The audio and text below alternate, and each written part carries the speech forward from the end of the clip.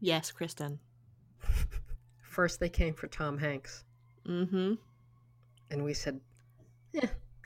We said, huh, Huh. that's interesting. Then they came for Idris Elba, and we said, hold on. Yep, we did. Womenology podcast in the time of COVID. Yep.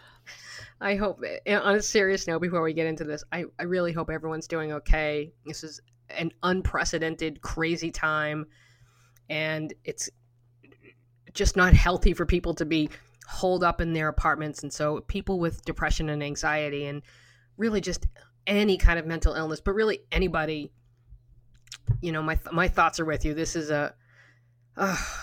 just a terrible, terrible situation. Mm-hmm. Mm-hmm. It is. How are you doing? How am I doing? I had food poisoning last week, which scared me because I thought, oh my God, I've contracted something. Right. And that slowly worked itself out of my system, but it took about 4 days, 4 or 5 days. Like I still had the nausea and everything. I think I wrote this to you on Facebook. Don came over on Saturday night for pizza and wine, and he showed up with a bottle of wine, and we were going to order pizza. And when I say the minute he got here, I crawled under the covers because I was starting to get sick again. Yeah. And so we put on that movie that you mentioned. You posted something on Facebook from BuzzFeed. It was about that Netflix movie, Lost Girls. Mm-hmm. That was part of a listicle. Yeah. Yeah, it's a movie about the Long Island serial killer. And I have to say that I fell asleep after about 20 minutes. Yeah, well, that's understandable. And I don't even think it was because of being sick. I thought that movie was so awful. I haven't seen it. Yeah, and there's a massive plot twist to that whole story. And, you know, this is a story about the sex workers that were murdered, and they've never, you know, they found their bodies lined up, buried off in a beach in Long Island. It's based on a book, right? I believe so. I believe it's called Lost Girls, yes. Yeah. And this story falls around a woman named Mary Gilbert, and her daughter, Shannon Gilbert, was one of the victims. But massive plot twist, it turns out Mary Gilbert, the mother, was murdered a couple years later by her daughter. Okay? No need to watch that. No need to watch that. But no, that's not even covered in the movie. Okay. It's not even mentioned in sort of the epilogue. Interesting. And yeah, it was very, very terrible. Just a terrible thing. So yeah, business-wise, I'm, in a bit of a panic. Yeah. Because this week is, it's, I have never been more grateful for the dog walking than I am now. Yeah. It is interesting to see how people are adjusting. I mean, there obviously are some businesses that, just have to be closed, like my dentist. I get that. Mm-hmm. But my hair salon is pivoting to like, oh, how about we start an e-commerce thing? And, hopefully they'll get by, because I don't know how long we're going to do this. Yeah, I don't know how long. I don't know how long people are going to. How are people going to survive? I mean, this is. Yeah. I mean, to really to do what it would take to flatten the curve, I think is really impractical in America, because so few people have paid leave. But also, I sent you that video of Carl Schurz Park. Mm-hmm. Nobody was concerned with flattening the curve. There had to be a couple hundred people. And I feel as though, I don't know if it's that New Yorkers feel impervious and we feel superhuman, or if we don't have any fucks to give for anybody but ourselves. I don't know. But I think it's a combination of no fucks to give, feeling impervious, and also there's just been a lot of misinformation. Yes. Combined with the fact that we don't know a ton about the virus. Like the little we do know has been sort of communicated to us in a very ineffective way. Hodgepodge. And I think people are conflating two issues. People are conflating contracting the coronavirus. Right. And they think that this whole shelter in place shutdown is to prevent everybody from contracting this disease because it's lethal or because we don't have a vaccine and we don't know what's going to happen. While it is certainly lethal for certain people. Yeah. Actually, there was a news story today that said it's more lethal to men. So there's that. That's as of Thursday, so that may be disproven by the end of the week. Right. I'm trying not to take just a tiny bit of glee in that. The fear isn't that we're all going to contract it, but that we're all going to contract it. We have to be exposed to it, right, in order to develop herd immunity. The fear is having people contracted all, or having places contracted all at the same time, and crippling the medical facilities. Yeah, I think people understand that now, but I think here's what I think it is. I think that everyone understands that on a rational basis, right? However, simultaneously, everyone also assumes, well, if I go out, I'll be the only one. And we're not doing. I mean, we're just not being. It's not enforceable, I guess is the best way of saying this, right? Like we don't have police wandering the streets issuing tickets like they do in Italy, because again, they're just like, we're not going to achieve that level of shutdown ever, unless we want to just completely collapse society. Yeah, and that's my second fear. And here in New York, we have De Blasio, and it's almost like a parent threatening the kids. And I feel like that's what the shutdown was. People weren't paying attention, and they were, mingling in parks and going to bars and bragging about it. And so De Blasio decided, okay, well, now I'm going to punish you. Now I'm going to shut down all the bars. And people were still thumbing their nose at him. And so now he's talking the shelter in place, and Cuomo saying, no, we're not going to do that. We're not going to be doing that. Well, I mean, but if you don't do it, then you know what's going to happen. If you don't do it, you know what's going to happen. I think we're already basically doing it.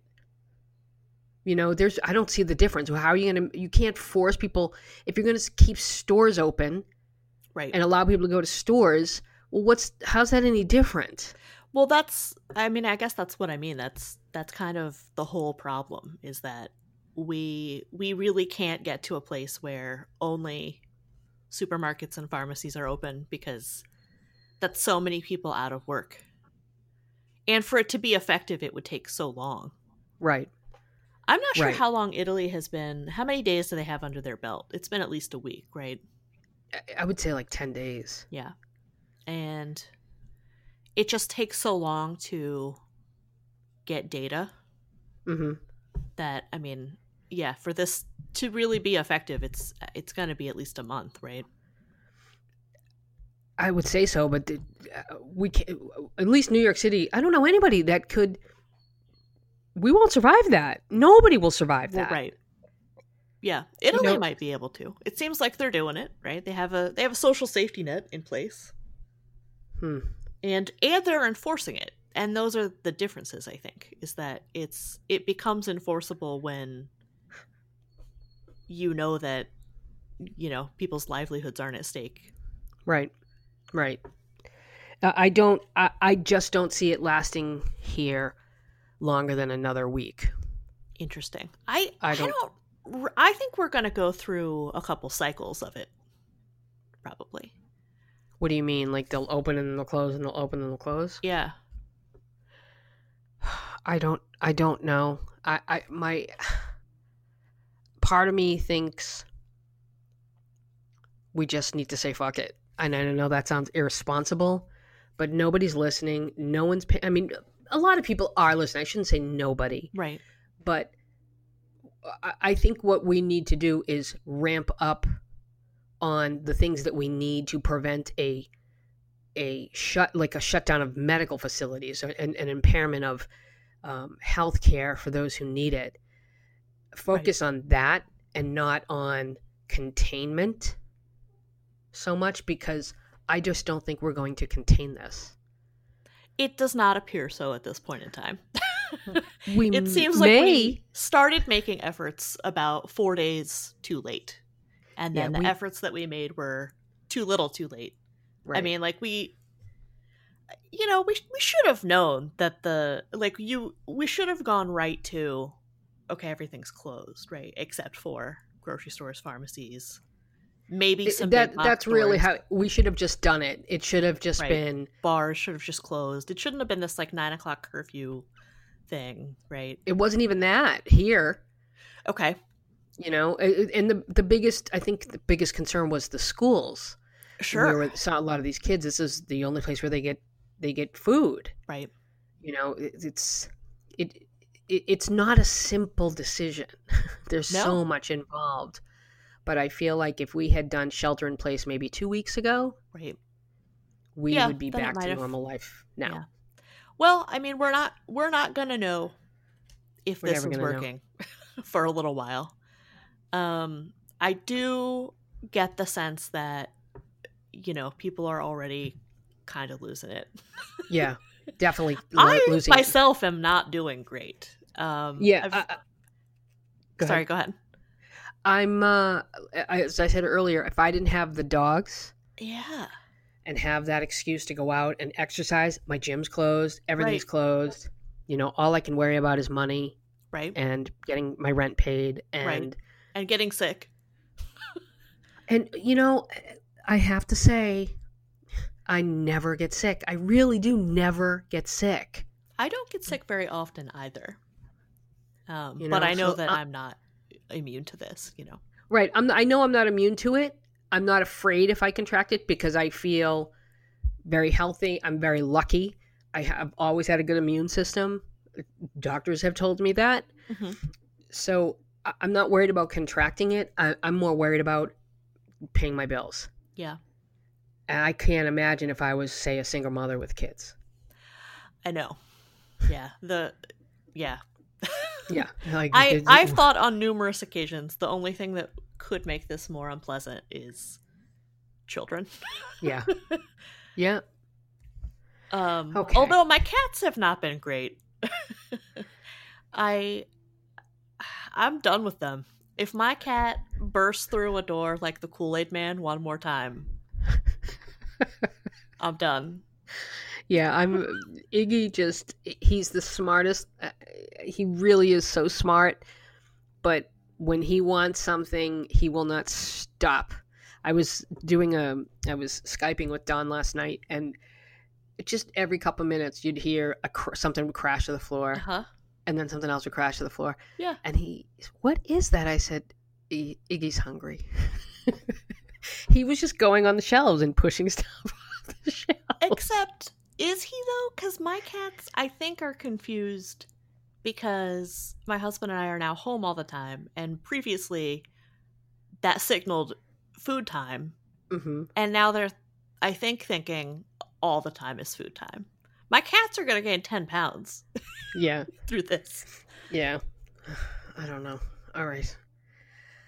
Let's get to hey, at least we don't have children. My heart goes out to parents who are homeschooling. My heart absolutely goes out, and God bless you all. Oh my God. God bless all of you for having to take care of your kids. I am very interested in what is going to happen with like the SAT and... I mean, even just like finals week. I mean, some schools aren't even going to open up again until September.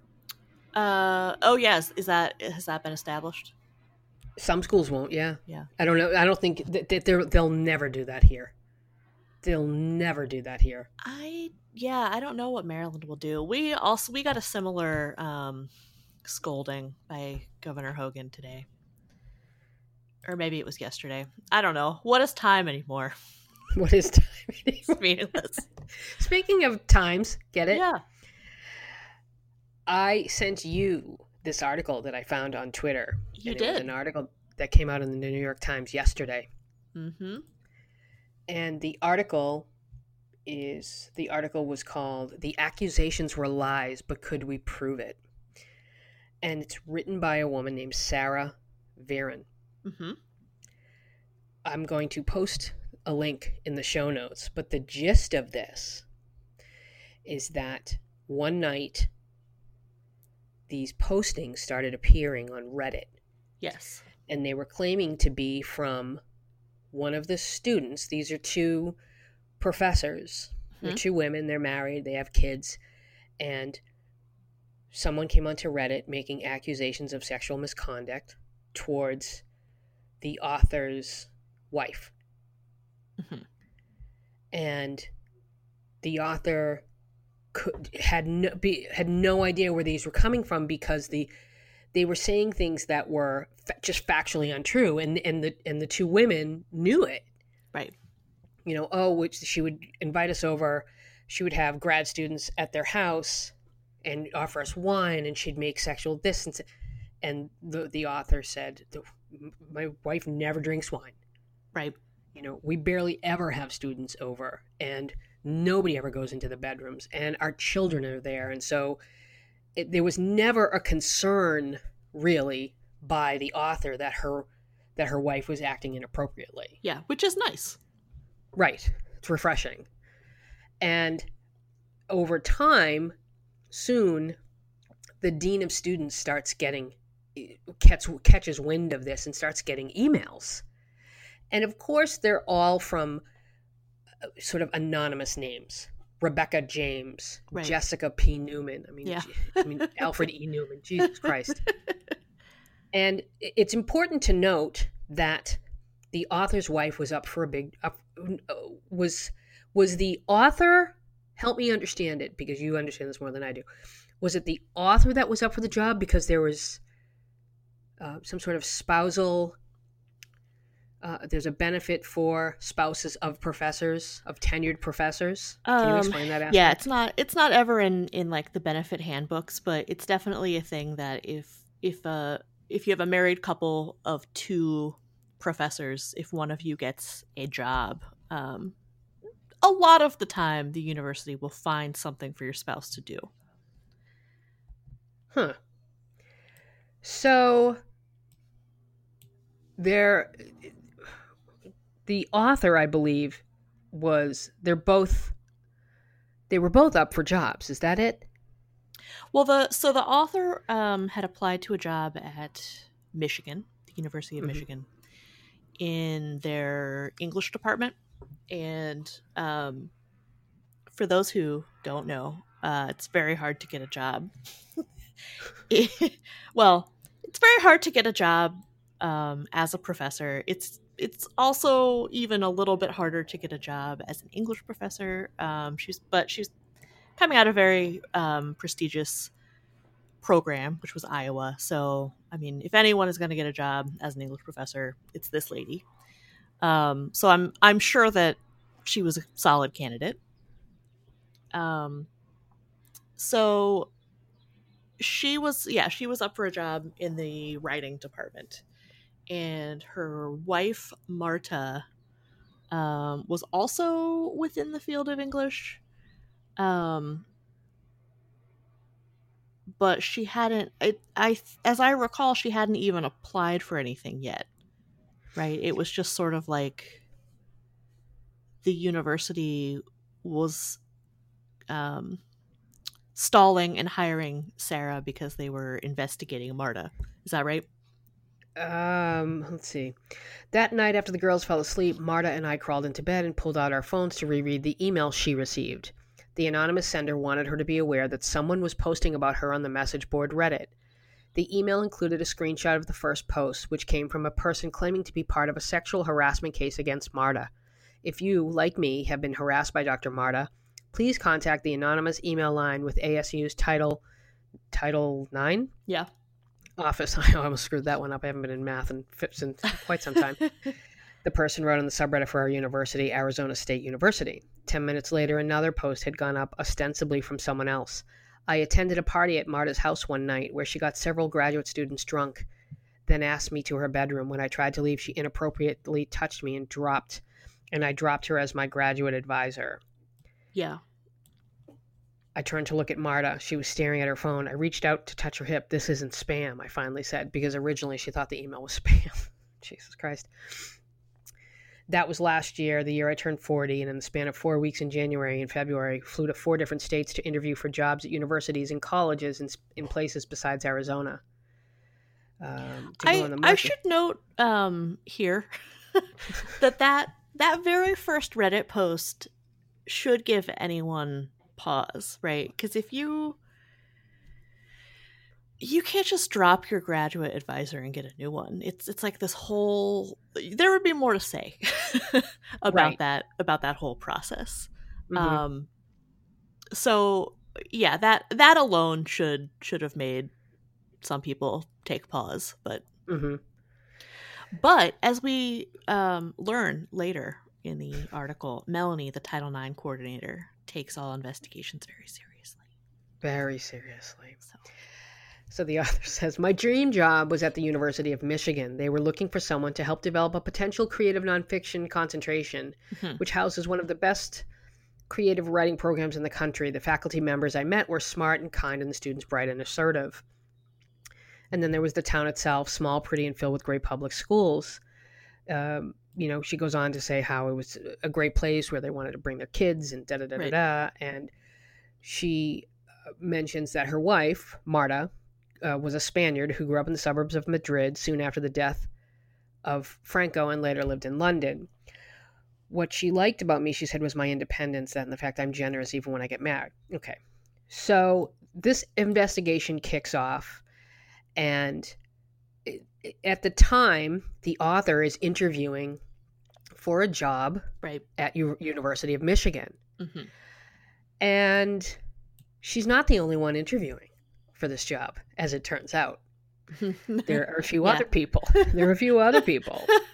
That strikes me as really funny because, again, if you know anything about this, you'll know that for any posting, there are hundreds of applicants. Right. Hundreds. So, let's see. The first 2 Reddit posts about Marta were quickly taken down, but I kept checking the site all weekend. One more went up on Saturday and another on Monday morning. The first complained about the previous posts being deleted. Its author wrote, lesbian professors, too, are capable of harassing students despite common narratives. Mm-hmm. But it was the second post that scared me. Hi, y'all, it read. I'm looking for advice. My linguistics professor has offered me wine several times in her office and acted inappropriately when I see her in various queer spaces in Tempe or Phoenix. The mention of wine in Marta's office reinforced what I already felt I knew, that the accusations were false. Marta almost never used her office. She met students at coffee shops or via Zoom, and she rarely drank wine or went to any queer spaces that I knew of. Yeah. Which, I don't know. I thought that was kind of funny, too, that she's never in her office. But but if you pause with that sentence, it becomes clear why, right? It's an abundance of caution. She's meeting in public places. Mm-hmm. She's meeting, on Zoom, which you can, recording is the default, right? Mm. So she's obviously taking precautions not to be accused of anything untoward. Right. So let's see.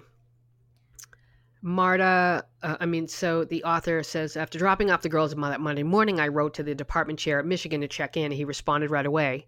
I understand and share the wish for expediency here, he wrote regarding the posts. I've been told the deans hope to wrap this up by the end of the week. Mm-hmm. Doesn't that seem like an odd phrase? I asked Marta. No, she said. Why? Wrap up indicates a problem being solved, I said. The only good news was that Marta also received an email that morning from an associate dean at Michigan asking if she could talk the following day. It has to be about a job, I said. Or not, she said, but she was smiling this time. The next morning, I stood outside the door of Marta's study as she answered the associate dean's call. And spoiler alert, this phone call was not about offering her a job. Yeah. It was the person calling wanted to know if Marta was being investigated under a Title IX investigation. Right. And Marta said, no, she's not. And she promised her that she wasn't. And she gets off the phone and she tells the author, she told me they had credible information that I'm under a Title IX investigation. Yeah. Which seemed to be Reddit posts, right? Right. Reddit posts. Reddit posts indicating that an anonymous person plans to open up a Title IX case. Right. And we should always take Reddit posts seriously. Mm-hmm. We found out that Marta was under investigation later that day. The first accusation against her, we learned, had come in via ASU's anonymous reporting system at 5:21 a.m. on March 14th, almost 2 weeks before we knew anything about it. It was sent by someone calling herself Rebecca James, who said she was a graduate student at Marta's department. I've had 2 undergrads come to me and 1 fellow graduate student regarding Dr. Marta Cabrero, Rebecca wrote. Dr. Cabrero has put these students in sexually compromising situations, inviting them to meet her in her office late at night when the building is mostly empty. She has offered to help their careers or grades and standing in the department in exchange for sexual favors. I mean, Jesus, how obvious is that? It's like a fucking 80s, primetime soap. Yeah. Reading that email, I remember the year I arrived in Ira, blah, blah, blah, blah, blah, blah, blah. It's a very long article. It's a really long article. You can tell this person is used to writing academic publications. Right. So let's skip to the author's conversation with their friend.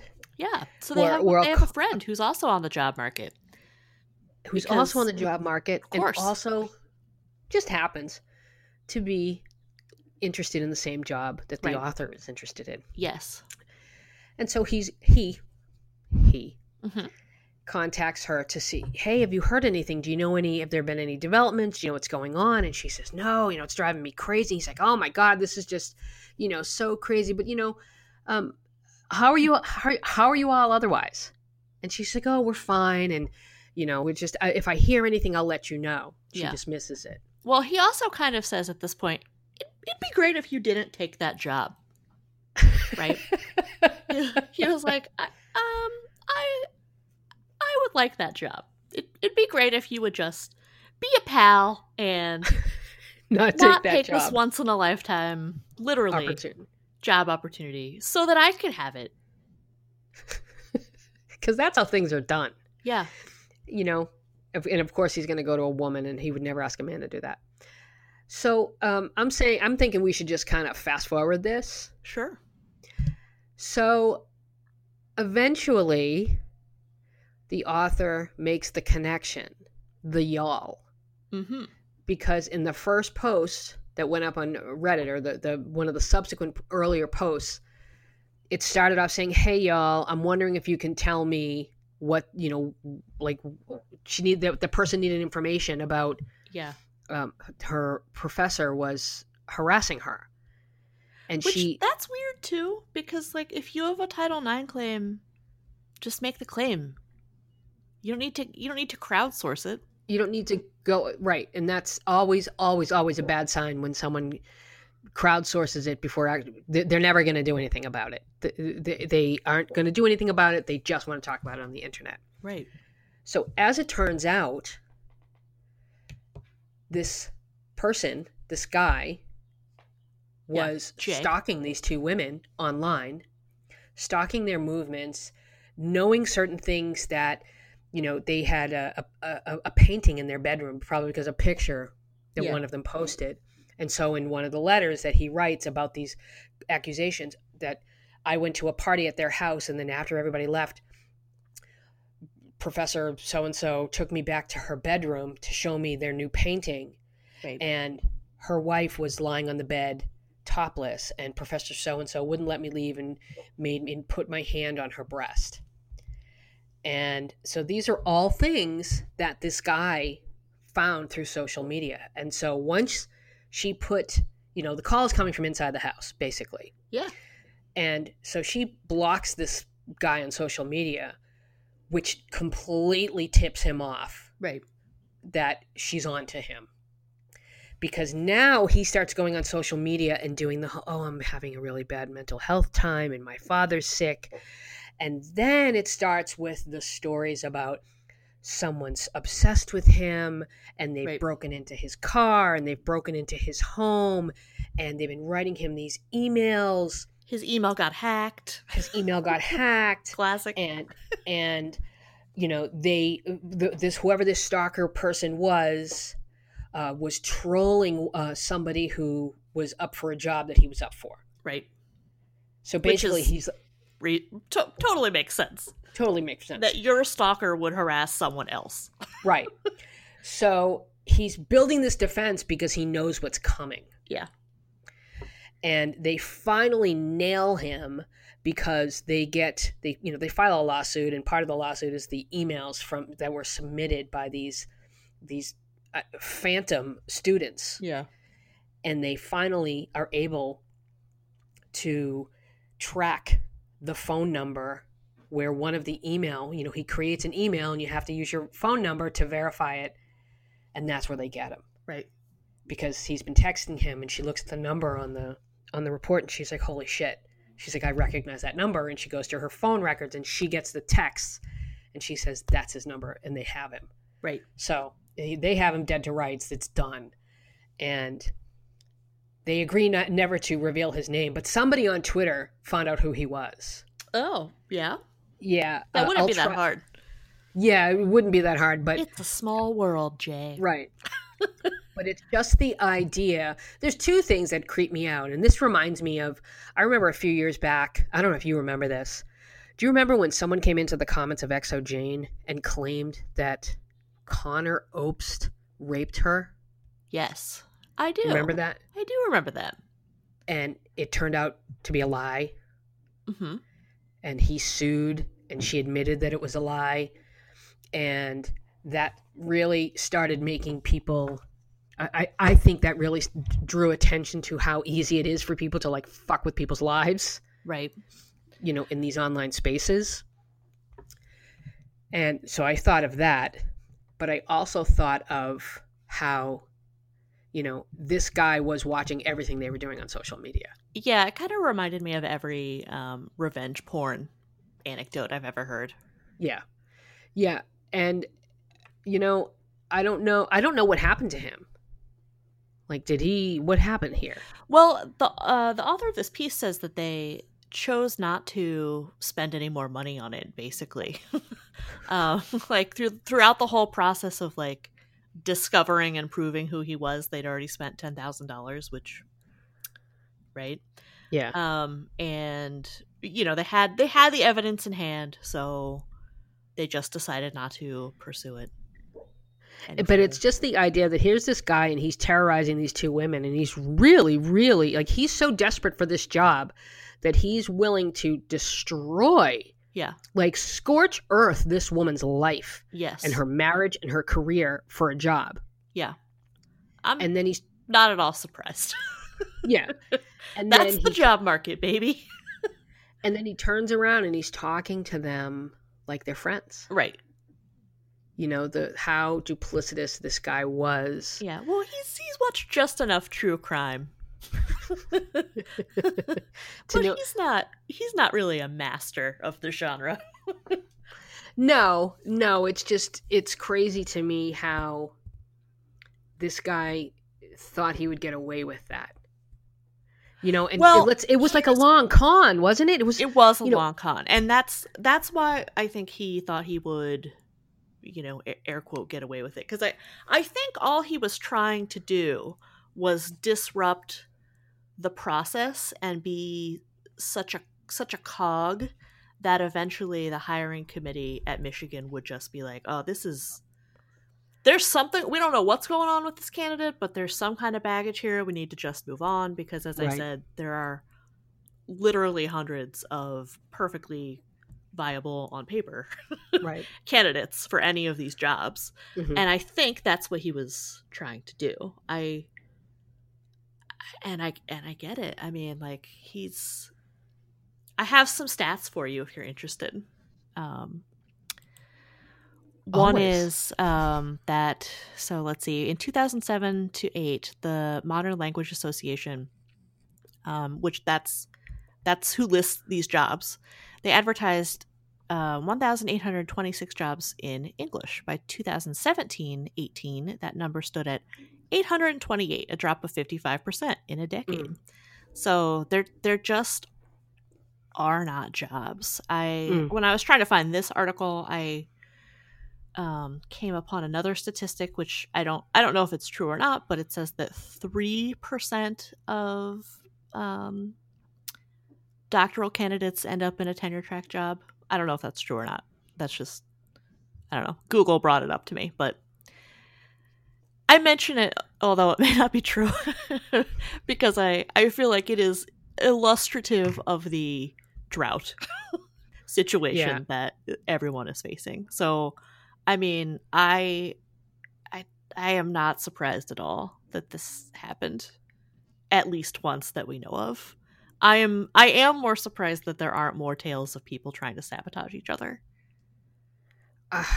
I just, like I said, it's the idea of such a long con and how thought out this was. Not even so much thought out, but I think that he did the postings online to kind of, so that if they did any searches, they would come up with this stuff. Right. I mean, it's right. In any case, I found it fascinating just because of how your life can be disrupted so easily by somebody on the internet with a grudge who just wants to make shit up about you. Yeah. You know, and I don't know. That stories like that always creep me out. But it's actually a gripping story, if a little too long. Yeah. But I thought it was great. We'll post it in the notes. Now.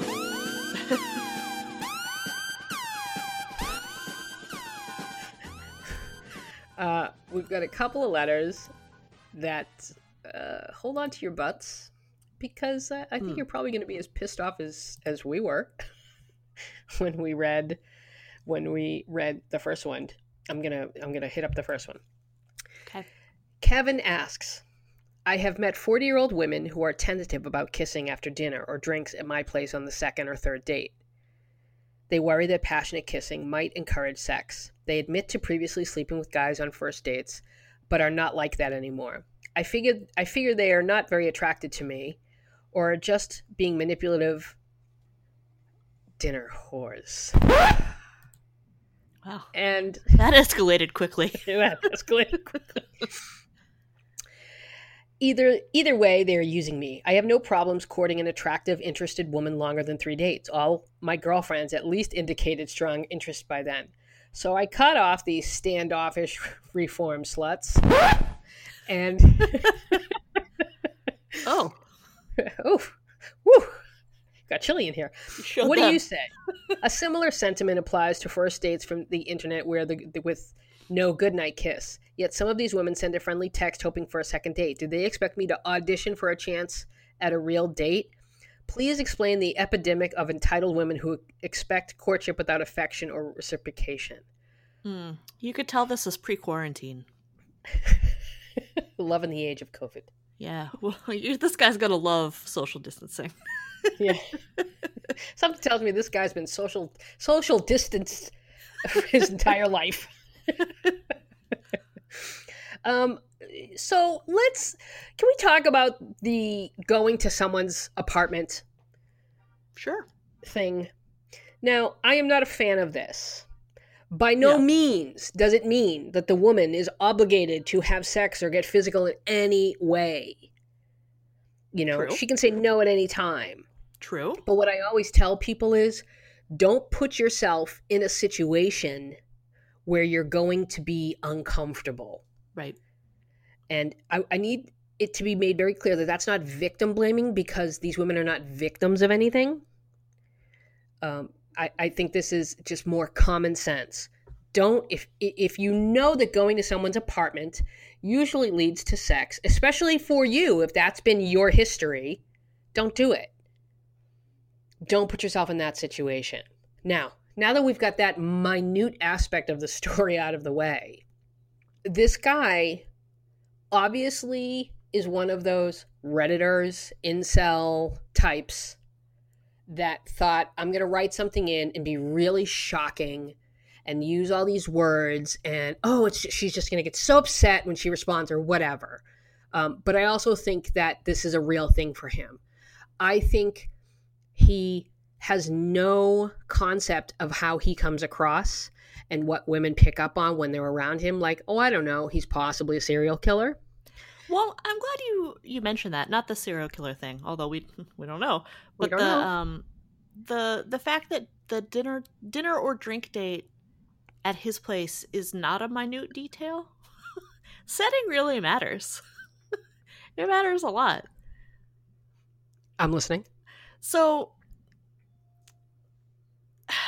I think men need to know that we're on to them when they propose a date at their place. Right. We know what that means. Right. So the fact that you have extended this offer and women are taking you up on the offer, but then not kissing you, it doesn't mean they're not interested or that they're manipulative. It means they are interested or they wouldn't be there, right? But because they know the expectation, they're trying to set boundaries. That's all this is. Right. It's not like they need dinner so badly. Right.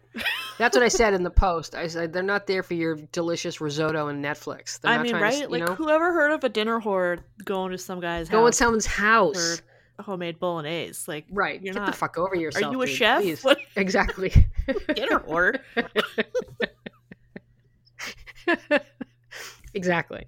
So the other thing he's sort of missing is that when a woman opens up and says, I've done this and it's led to sex and that hasn't worked out for me, he's completely blowing past the fact that these women are being vulnerable with him. Right.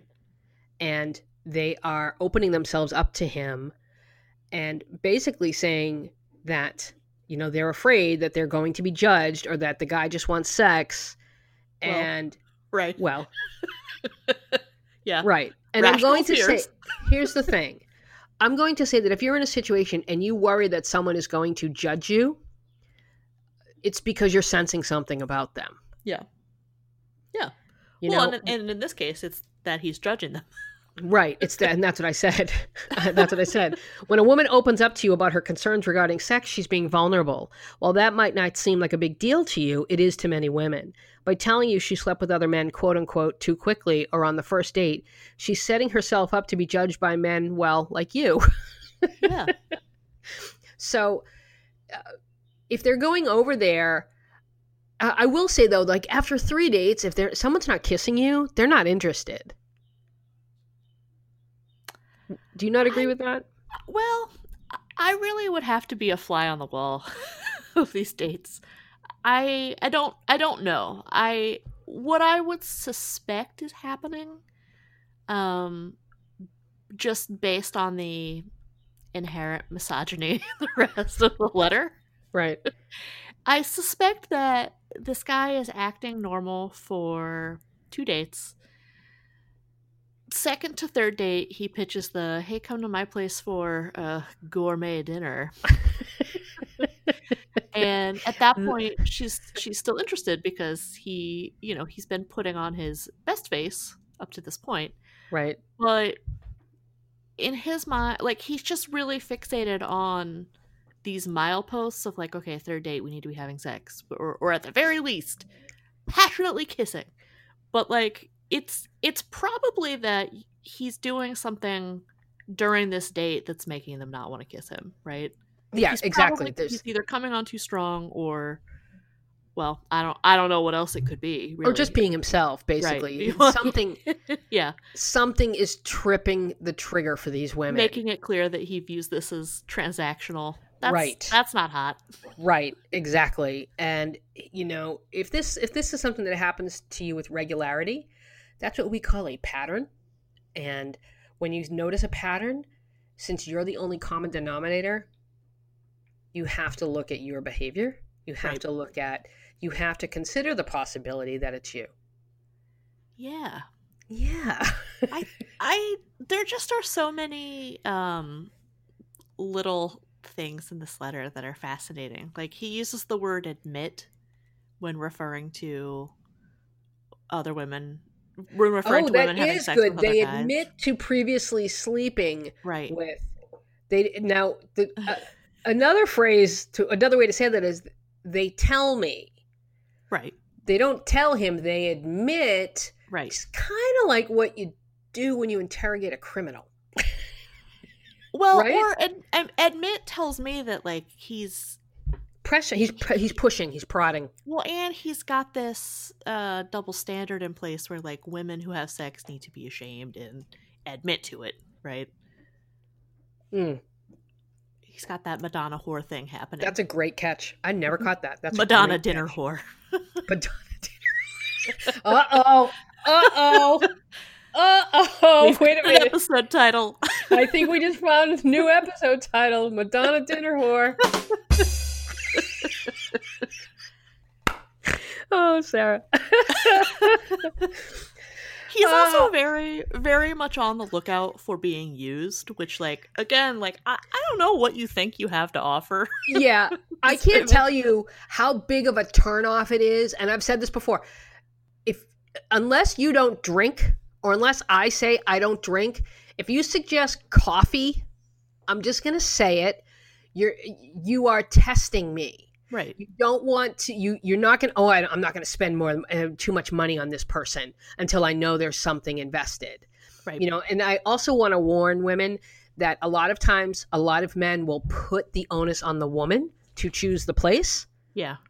Where they meet to see if she chooses someplace expensive. So. Right. Which is so arbitrary. I mean, well, sometimes it's not, but. It's right. But it's just so typical of these whiny guys who feel like they've just been walked all over and, oh my God, you know what? Do you know how many men out there shell out hundreds of dollars on a date? They don't get a second one and they're like, them's the breaks, kids. Like all of them, probably. You know, like most of them just kind of go, that's just, you know, and that's why they don't spend $200 on a date. But that doesn't mean they only spend $2. Right. You know? To further pick apart his linguistic choices, do they expect me to audition for a chance at a real date? It seems to indicate that in his mind, a real date is one that includes sex, and that's it. Well, I think what he's saying is that he thinks that when you meet someone for the first time off a dating app, that's not a real date, which is wrong. It's a date. Right.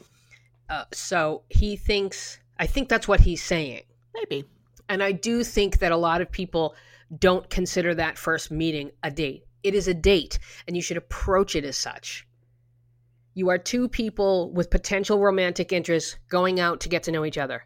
Ergo, it's a date. Yeah. So, yeah. I think that's what he's saying there. Not that I'm trying to defend him, but I see where he's coming from. But as far as do they expect me to audition for a chance at a real date? Meaning, do they expect you to, be a decent person before they decide whether or not they want to sleep with you? Yes. Yeah. I mean, all dates are an audition, right? That's dating. You fucking tool. That's dating. We're all auditioning. We're all interviewing. That's dating. Right. And I'm gonna go on a limb and say that I think this guy's conventionally attractive. I have no idea. I don't know. I will say that this guy's just an entitled douche. Which is ironic since he's words, because he thinks women are entitled. Right. So, Kev, the problem here isn't the women. The problem is you. You suck. Fuck that guy. Yeah. And good night. Okay? Yeah. Can we add one more thing? Sure. His thing about calling women entitled and counting dates and he's obviously keeping score. Yeah.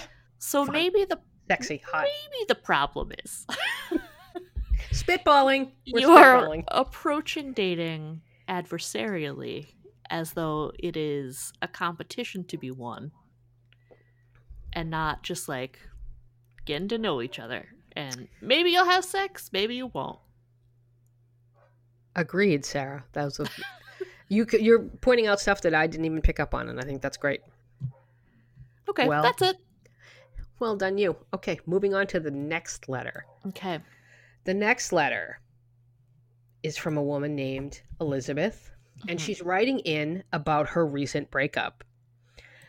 And she's talking about, this is a long letter, so I'm going to just give you the gist of it. Okay. She's been going out with a guy for 2 years, and out of nowhere he breaks up with her, and the reasons he give her make absolutely no sense. They're just sort of all over the place, and she can't really figure it out. So it was a messy breakup. It was a bad breakup. And about a week later, she caves and she emails him because she assumes her number is blocked. And he responds with one sentence and nothing else.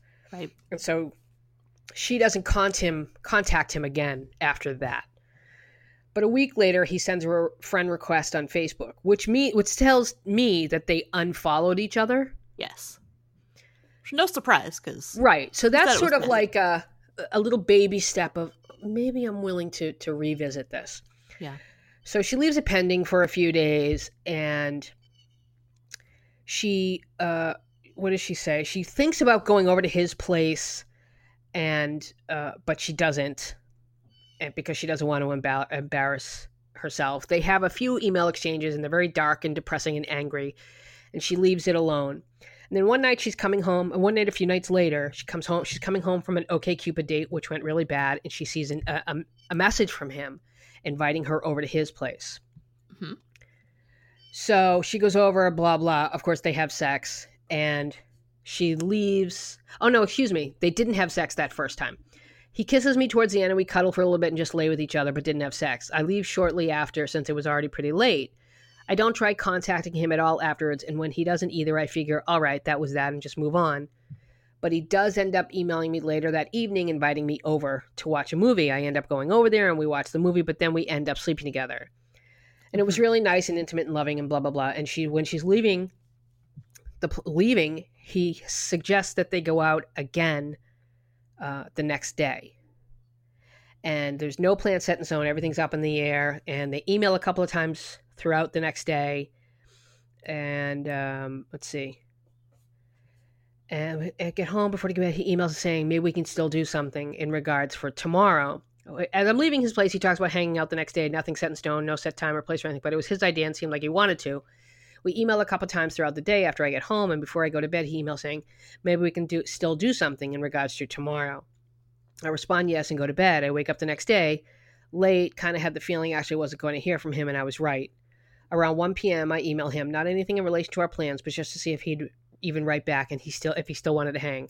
He does a little while later, but canceling because of chores he needed to do, but also asks, can we try again tomorrow for a date, maybe dinner? Mm-hmm. And then she says, should I even respond? If so, I don't know what to do. Because I was a little butthurt about him canceling, but I also know situations like this between exes takes time and patience if there's any hope of possibly getting back together. What do I do in regards to answering this email? Okay, so Sarah, when we first covered this, we'll call it in one of the lost episodes, you very, very, I don't know, what's the word? Adeptly, maybe? Okay. Yeah, okay. You hit the nail. I don't want to put words in your mouth. You referred to this as he's trying to reboot the relationship, which is exactly what he's doing. Right? He's trying to reignite the relationship, but without the obligation and the commitment. Yeah. And he's basing it on a manipulative appeal to nostalgia. Remember how great it was when we first started dating?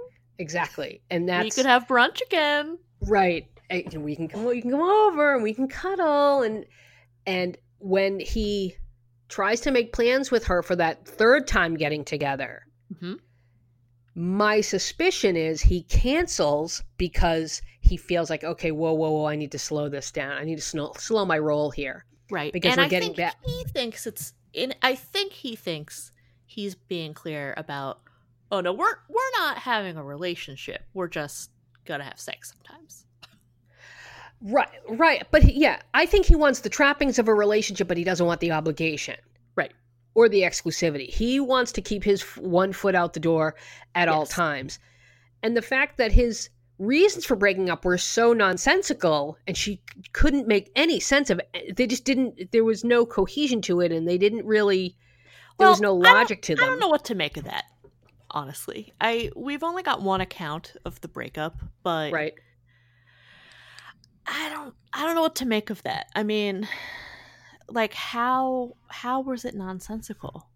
I think the reasons he gave just didn't apply to their relationship. Or maybe he was saying, you know, you're pressuring me to move in, and she's thinking, but I've never done that. You know, he couldn't give any examples, and it was just. But I think it's more likely that he gave her reasons and she's calling them nonsensical because she just disagrees. Okay.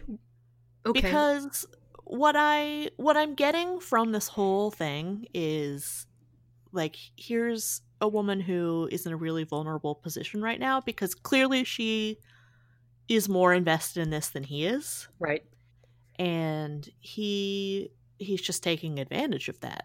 Right. So, I mean, I think when he tried to break up with her, it was probably just because, like, for him, this wasn't fun anymore. Either it was getting too serious, or he was feeling suffocated, or it just wasn't working for him anymore. Right. And he wanted out, but he didn't want away from her. He just wanted out of the confines of the relationship. You know what? I think if he had the option of getting away from her, I think he'd be fine with it. But the fact that she has left the door open, I think he doesn't have enough willpower to but hold resist, on there. Right? He's the one that sent her the Facebook friend request. But that's after she reinitiated contact. Okay, but if I... So I mean, I agree. He's definitely sending her mixed signals, but I'm going off the fact that she reinitiated contact, and the picture that she's painted for me is that she was much more upset about it than he was. So and she also says, like, I'm not strong about breakups, and that she reached out to him first. Mm-hmm. So yeah, she's definitely going. She's going through withdrawal, as we all do when there's a breakup, and right. you're missing that person, and you're missing the interaction and the communication, and he is taking advantage of that, right? Because and he's probably rationalizing it as like, oh well we'll just, like, this is the kind way to break up. Yeah, I don't know. I think this is just him thinking this is, you know, he's the one making plans with her and inviting her over. Like, he's really the one initiating a lot of this. Yeah. You know, I think he just wanted a relationship where he didn't want to be somebody's boyfriend. Right. But I think we both agree that he's taking advantage in this situation because 100%. She's going to, I think, take whatever is on offer. Right. From him because she just is more invested than he is. Right. And she's going to probably sit on it and not say anything because she doesn't want to rock the boat, and she doesn't. Yeah. But what I said is she needs to be prepared for when she does bring it up, because he's going to hem and haw. Right. And that's when she needs, do not bring it up until you are ready to walk. Because you've already kind of shown that he can step on you and you'll go back to him. Yeah, I kind of foresee these two rebooting and then dating again for another year. Right. Right. At which point it'll be time to address the elephant in the room, which is like, are we serious or not? Yeah. And it's going to happen again. And please fight the urge to be the cool girlfriend and to be breezy. You don't want to be breezy in a situation like this, especially because she's delaying the grieving process, right? Like, the relationship is over, and she hasn't really addressed that. Instead, she has this sort of security blanket that she's holding on to keep her from having to grieve the end of this relationship. Right. And delaying grief, for anybody who's grieved, for anyone who knows or understands the stages of grief, delaying it oftentimes makes the grief that much more intense. And so in the long run, she could end up doing some really possibly irreparable harm and damage to herself. Yeah, when they do finally break up, it's probably going to be pretty awful. It's going to be pretty awful. But only for her. Right, only for her. And she's not really acknowledging that he's being selfish right now. Yeah. She's not acknowledging that, probably because she doesn't want to. It's really hard to come to terms with, like, as a relationship is ending, it's really hard to come to terms with being the person who was the only one to give a shit. Right. Yeah. Yeah, that's a very hard realization to face. It is. Like, it's hard on a number of levels. It's hard emotionally, obviously, because it's very hurtful, but also it's like, where did that year go? Right. How am I the only one invested? Just literally, how did this happen? Yeah, it's tough. And this is, I just feel like he's taking advantage of her vulnerability. For sure. And that's not right. You know, one thing that I'm very glad about is that after Dawn ended things, there was a good few months before we spoke. Mm-hmm. And while we hung out one or two times, we didn't like just try to resume a friendship. Yeah. We waited like 3 or 4 months before we tried to do that. And so now I feel like I can talk to him and hang out with him. And I don't feel that pressure of like, well, what's going on here? And, you know, I don't feel like, oh, is he just trying to sleep with me? I don't feel any of that.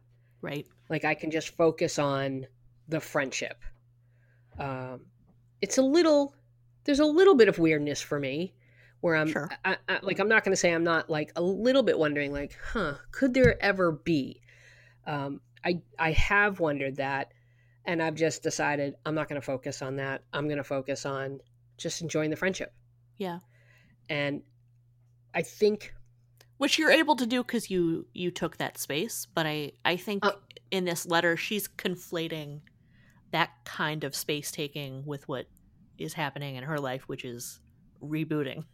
Right, but I'm also able to do that because Dawn didn't try and backpedal and continue the sexual aspect of the relationship, despite clearly not wanting to be in one. You know, he didn't say, well, you know how I feel. You know that I'm not really looking for anything serious. So if you want to keep sleeping together, he didn't do that. And he could have done that. Sure. And he didn't. And that also makes it easier to have a platonic relationship with somebody. Right. This guy. It's also easier to like him, right? Right. It's also easier to like him. It's easier to have a friendship when you can like someone. Right. And this guy does not care about this woman's well-being. He doesn't care about her feelings. He's taking the sex because they broke up, and he probably isn't ready to start dating again, going through all that bullshit, but he's got somebody on the ready that he can fall back into, literally, when he wants to, right? Like, and he doesn't have to do the work with her. Right. It's easy. I only see this ending disastrously, and I specifically see this ending with him mid reboot telling her he's with somebody else. Well, yeah, he's going to find someone that he actually does want to try to have a relationship with. Mm-hmm. And the letter writer here is going to be the crazy ex. Yep. That's where that's going to go, because he doesn't understand how he's completely messing with her head. Right. So, or he doesn't care. I'm not sure. He doesn't care. Right. We don't know. I'm going for the latter. I think he does, and he doesn't care. And he's kind of thinking, well, she knows where I stand. So if she wants to keep having sex and she wants to keep hooking up, she knows where I stand, and this isn't on me. How old are they? I think they were in their 30s. Oh, well, then, yeah, he knows. He knows. He's not stupid. Yeah. Please, if he was in his 20s, he would know. So Maybe. Look, you can, Elizabeth, if you want to, it's understandable that you're going to want to stick it out. I would probably do the same thing. I wouldn't stick it out for long. I really, really urge you to take some space and some distance because you need it. You need to remember what a dick he is because nobody breaks up out of the blue. Right. That's not a thing. There were always signs. You just ignored them. And yeah. I would... And he offered explanations, but right. you dismissed them as nonsensical. But I would urge you to go back and remember all the shitty things he did, because you know he did. Remember all the things that drove you crazy, because that's what you're still ruminating. You're still in that place of, oh, but we were so good together. Yeah. Well, it's the reboot, right? It's the nostalgia. The reboot. It's like, oh, now all your relationship consists of is like brunch and then like going to the farmer's market. But remember when you lived together? Remember that time he had sex with you and then told you he wanted to break up? Remember that time he had sex with you and told you he didn't want to be your boyfriend? Yep. That's where we're headed here. So I just think that this guy's being selfish. He's not considering your feelings, and that you're trying to delay the inevitable, which is the grieving process. And I would strongly urge you to start that process as soon as you can. Yeah. That's my advice without him. Because I'm telling you, he's not the one. Be there. He's not the one, and he's not going to be there when you're like in the fetal position crying. He's not. Fuck that guy. Fuck that guy. So, what a great way to end, Sarah. Guys, follow us on Womanology Pod on Twitter and Instagram. Rate us 5 stars on iTunes. The Patreon is up. We have a bonus episode up there. Go to womanologypod.com, and Patreon's in the nav link, in the nav bar across the top. Sarah? Yeah. Anything? Final thoughts? Oh, I don't know. I thought I was done. Don't reboot your relationship. It's all fun and games while it's just brunch in the farmer's market. Perfect ending. Oh, Luca liked that. Luca loved that. Get it, girl. Luca, get him. Get him. A little bit of a delayed response. All right. Guys, be safe. Yeah. Wash your hands. Wash your hands. Stay inside. Wash your hands. If you're sick, stay at home. Don't sneeze or cough on people. Sneeze in your arm. Hydrate. You sneeze into your arm, the corner of your arm. Why are you laughing at me? Who are these people? All right.